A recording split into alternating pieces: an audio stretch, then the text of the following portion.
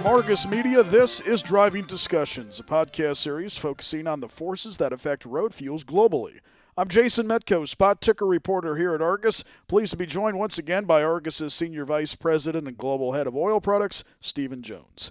In this episode, we'll dive into the latest within the landscape of the sector as the calendar year is winding down, and briefly touch on the COP26 Climate Summit, which recently concluded in Glasgow, Scotland.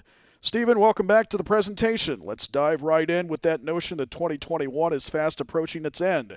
What are we to surmise about the current state of the landscape as we're almost done with this year? It's a good question, Jason. There's been so many moving parts this year, and we've come out of COVID relatively strong through late 2020 into 2021. The economy was blossoming. We ended up with the supply chain shortage issues that have prompted and tempted inflationary pressures.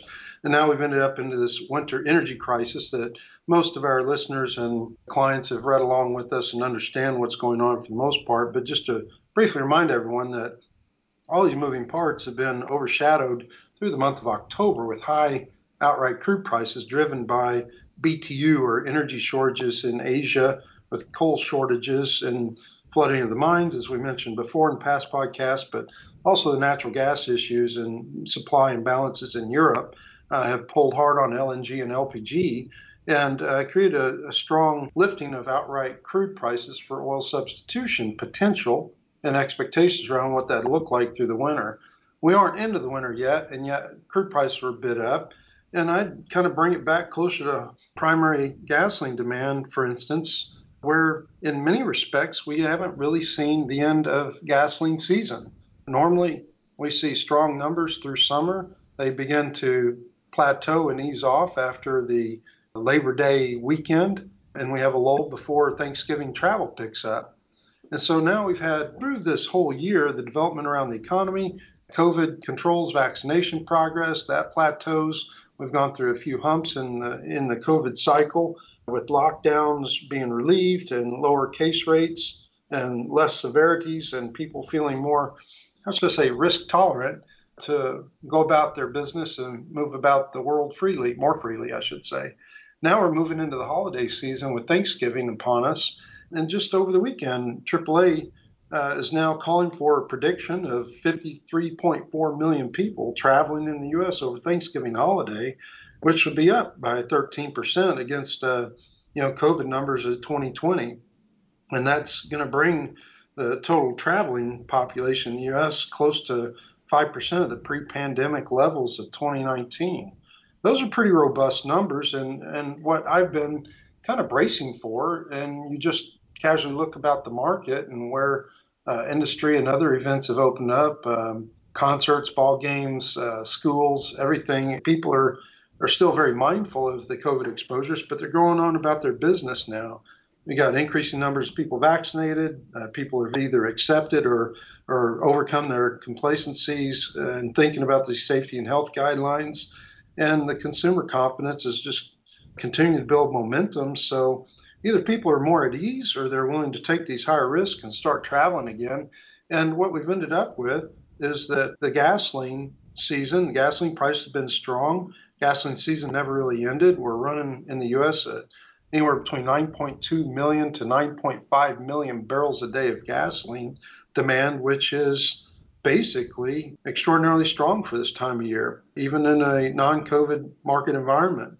We also have, generally speaking, low inventory levels, particularly in what we call the PAD 1 market, which is primarily the U.S. East Coast markets.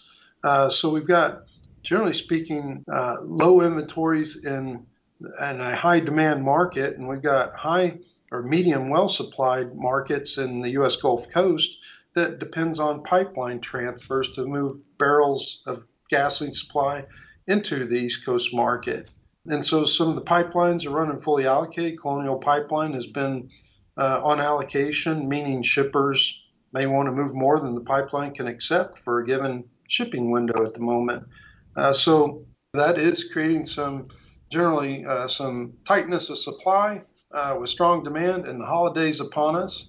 And I think we're going to squeeze out of the Thanksgiving holiday with a lot of hindsight around what happened and whether that extends ongoing gasoline price support between the Thanksgiving holiday in the U.S. and globally, the Christmas end-of-year celebrations in travel and other markets that add stress to the balances.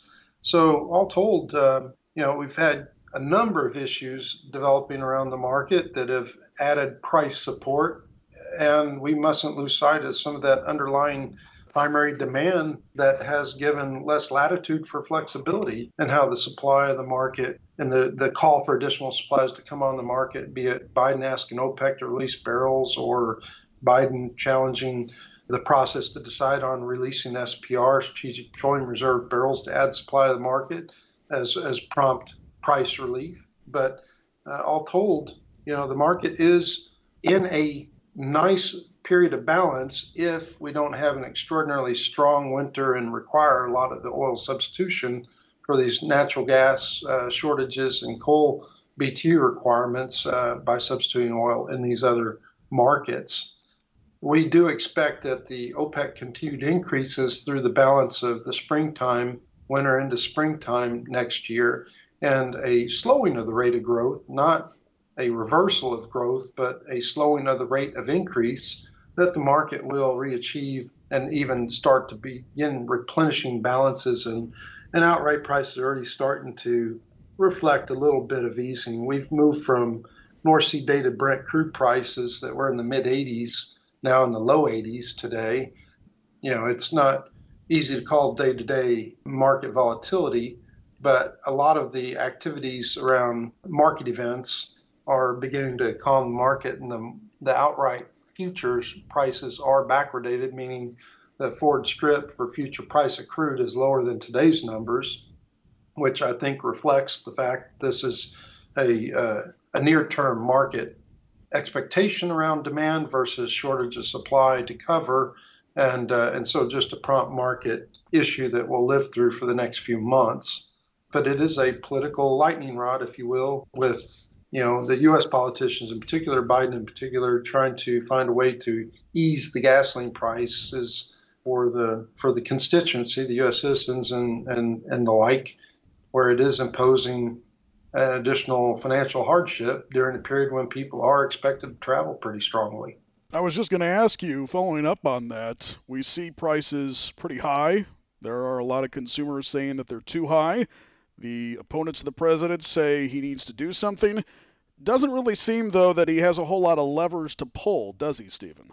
No, it doesn't. And actually, the irony of it is that with the volatility in oil prices and the drastic drop in outright prices, the U.S. crude producers are independents, or they're integrated oil companies that are publicly owned stocks, but not national oil companies like a lot of the other international producers. And therefore, there is no a strong arm lever you can pull politically, regulatorily to instigate prompt increase in U.S. crude production.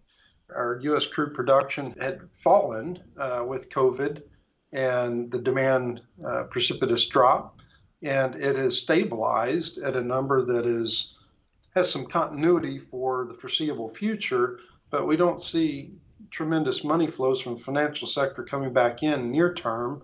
We are starting to see talk of increased drilling.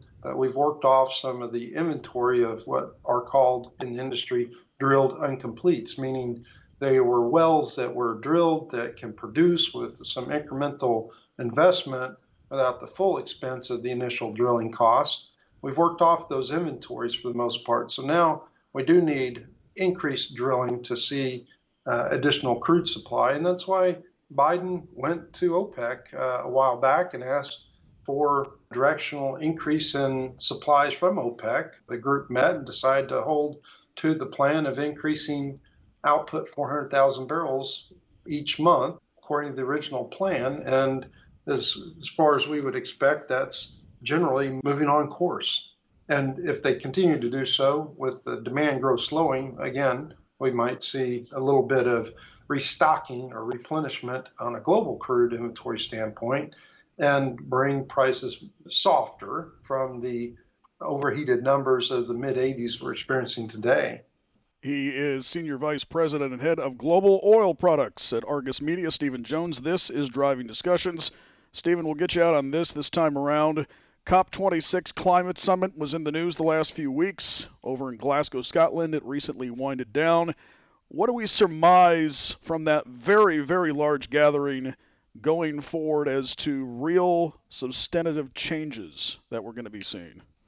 That's an excellent question. The real sustainable changes that will be anticipated will take time for all the documentation and the individual country level commitments and the funding to match up before many of us will be able to ascertain hard facts and figures for the implications of the 2-week investment of literally 40,000 visitors into Glasgow and all the additional politicians and climate specialists that gathered to make these inferred commitments. But basically, I think it's continued indication, if you will, of the need for clear policy and direction for climate change solutions. There was a sense of accomplishment by those that directly participated to come away with clear definition on some commitments, but some of the wording and language was,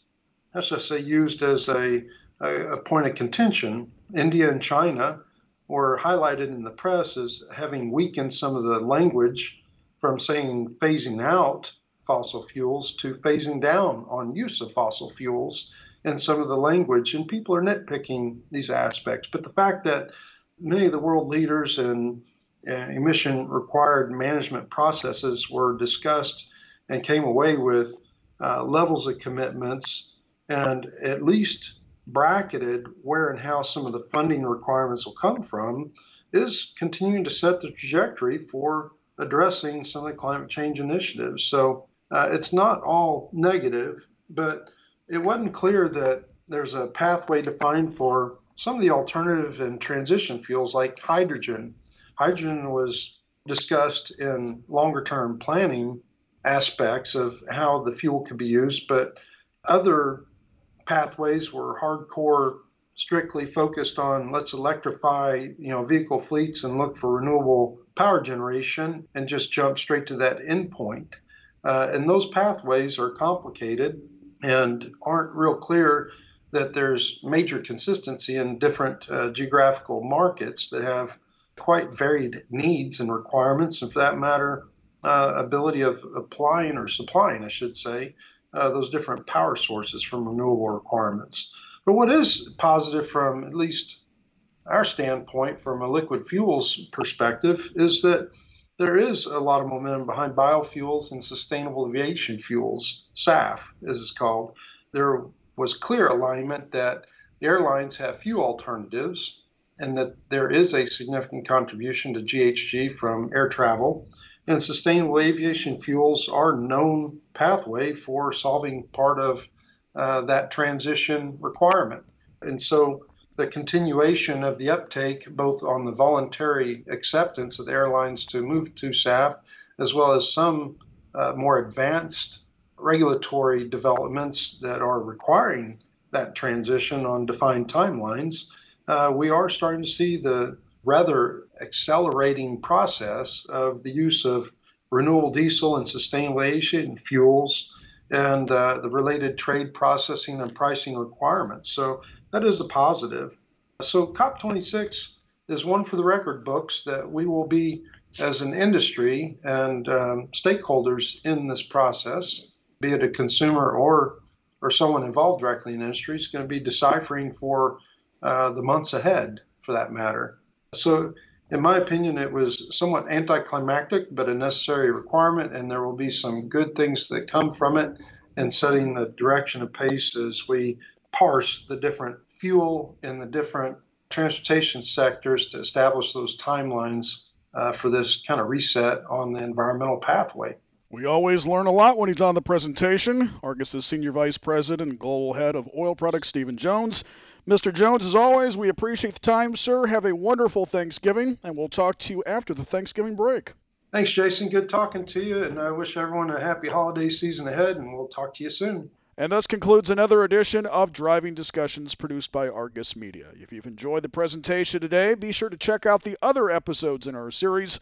And for more information on Argus's global refined products coverage, visit argusmedia.com/oil-products.